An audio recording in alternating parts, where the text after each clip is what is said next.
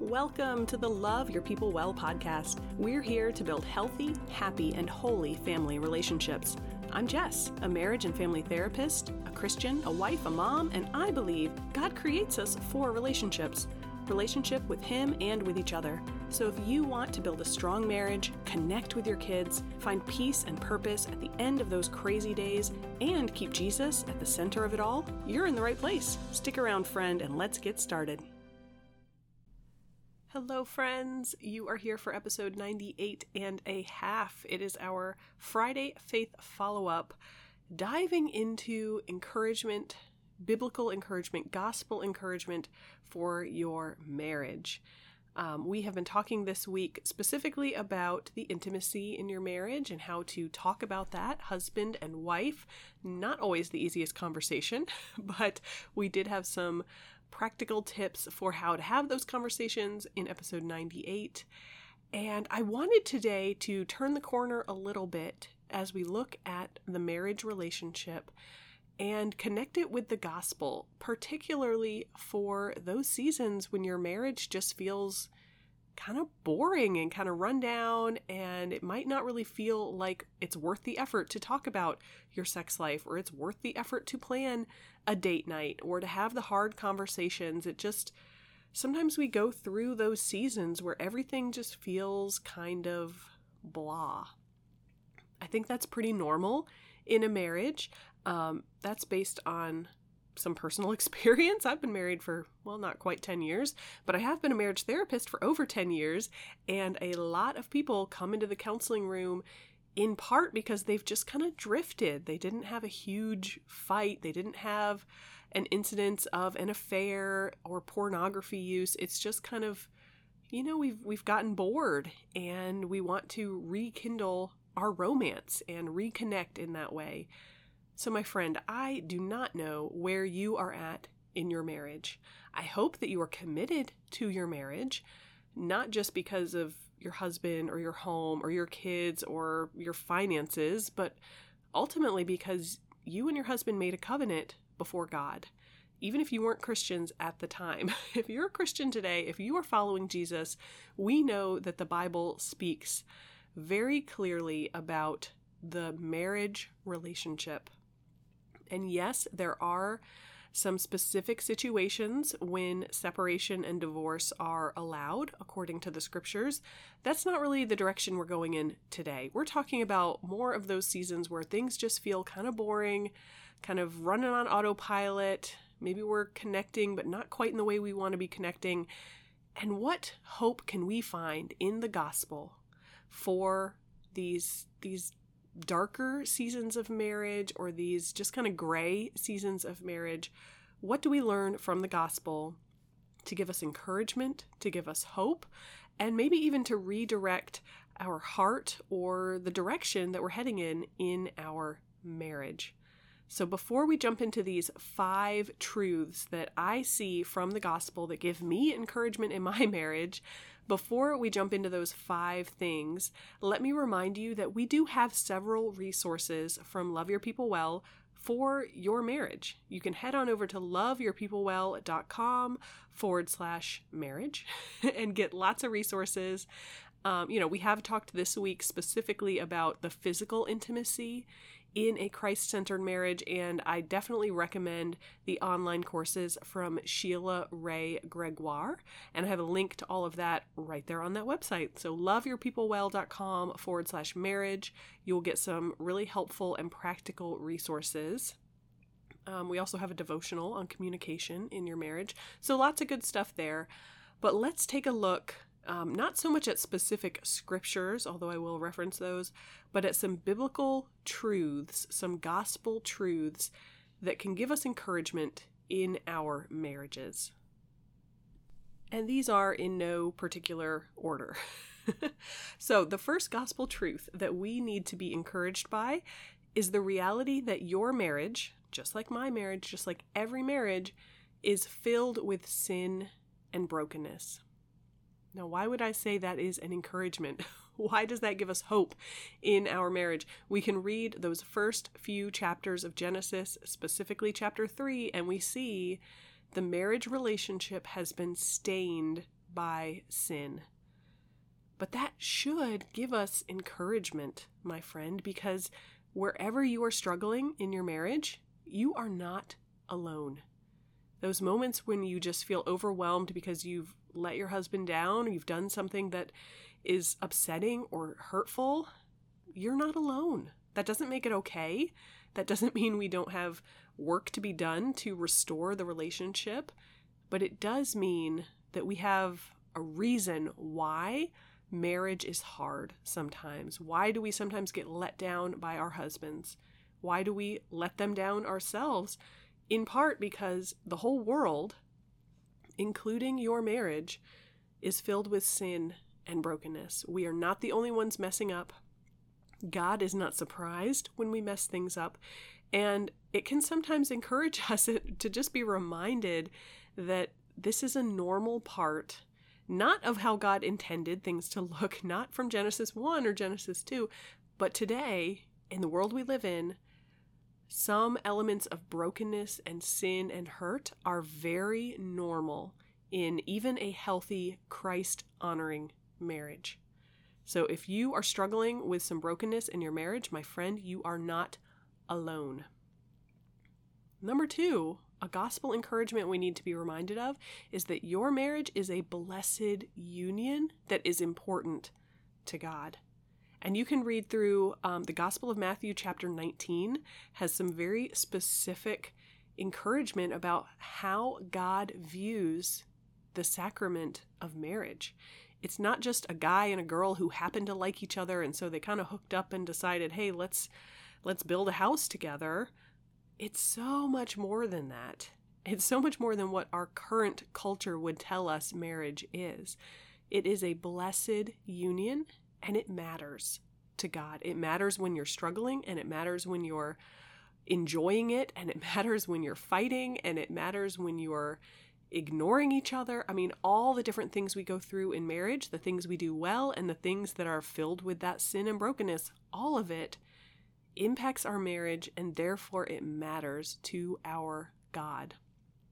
So when you're feeling kind of bored, that's something to take to the Lord. And when you're feeling kind of run down, like, I'm putting in all this effort, I'm just not seeing any change, I'm discouraged, or I'm feeling distant from my spouse, those are things that matter to God. They are things we need to be praying about, we need to be working on, we need to be asking the Lord, help me see my heart, my sin, my brokenness here, and trusting the Holy Spirit to do that same hard work in our husbands.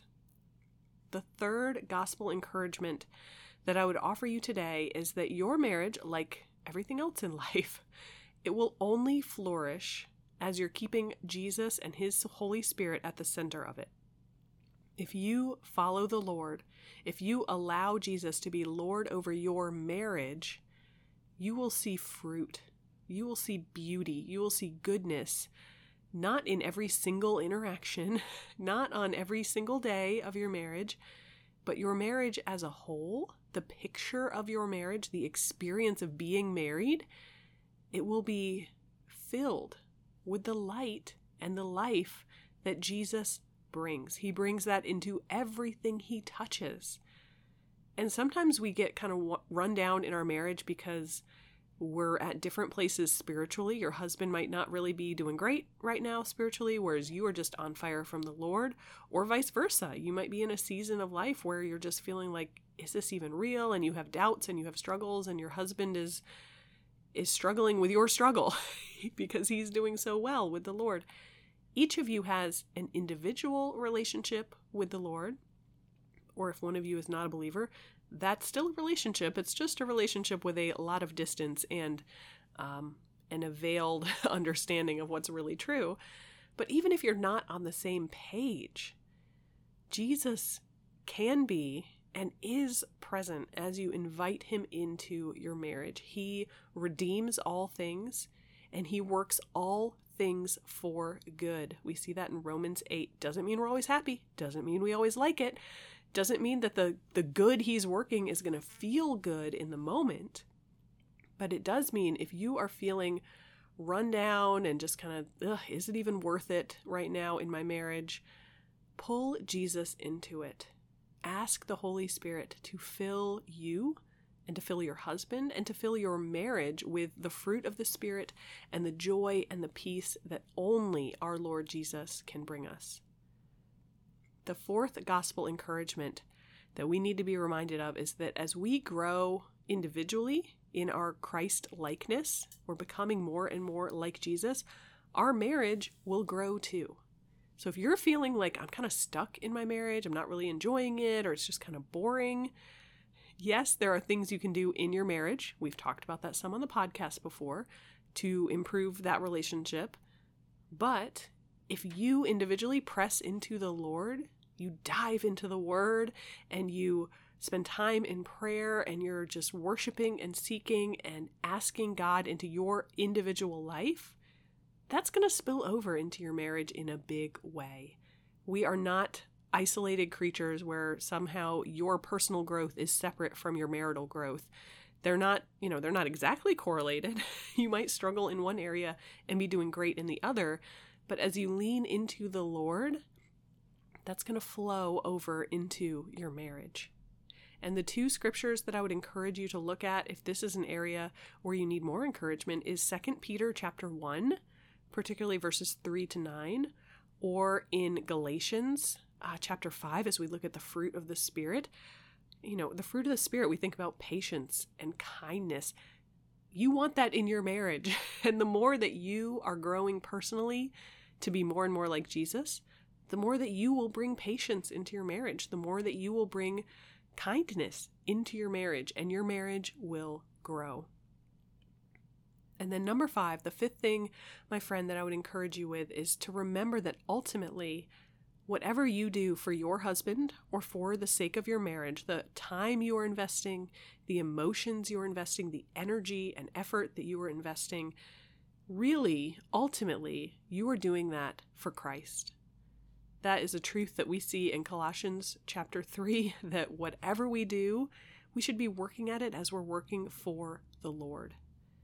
And you might not, visibly see the Lord and his reaction when you do something nice for your husband, but that effort is extended far beyond the walls of your home and into the eternal realms with our Lord Jesus Christ. And I know that when we are in seasons of our marriage where it just feels kind of boring and routine and it doesn't feel as fulfilling or fun as it once did, there are things we can do about that. Okay, we've got a resource at Love Your People Well called the 5 Tools. The 5 tools every busy mom needs to move her family from autopilot to intimacy. That can be a great resource to get some tools in your back pocket to move off of autopilot and reconnect, rebuild that intimacy with your husband. But those tools are no replacement for the truth of Scripture, the hope of the gospel. And so let me remind you of these 5 truths that we want to cling to, and then I will pray for our marriages today. So number 1, let us be encouraged as we remember that it's totally normal in our world today that our sin impacts our marriage. Our marriage has sin and brokenness as a part of it. No matter what our best efforts are, Genesis 3, it's a part of our life today. Number 2, your marriage is a blessed union that is important to God. And so the work you do in your marriage, the perseverance in your marriage matters to God.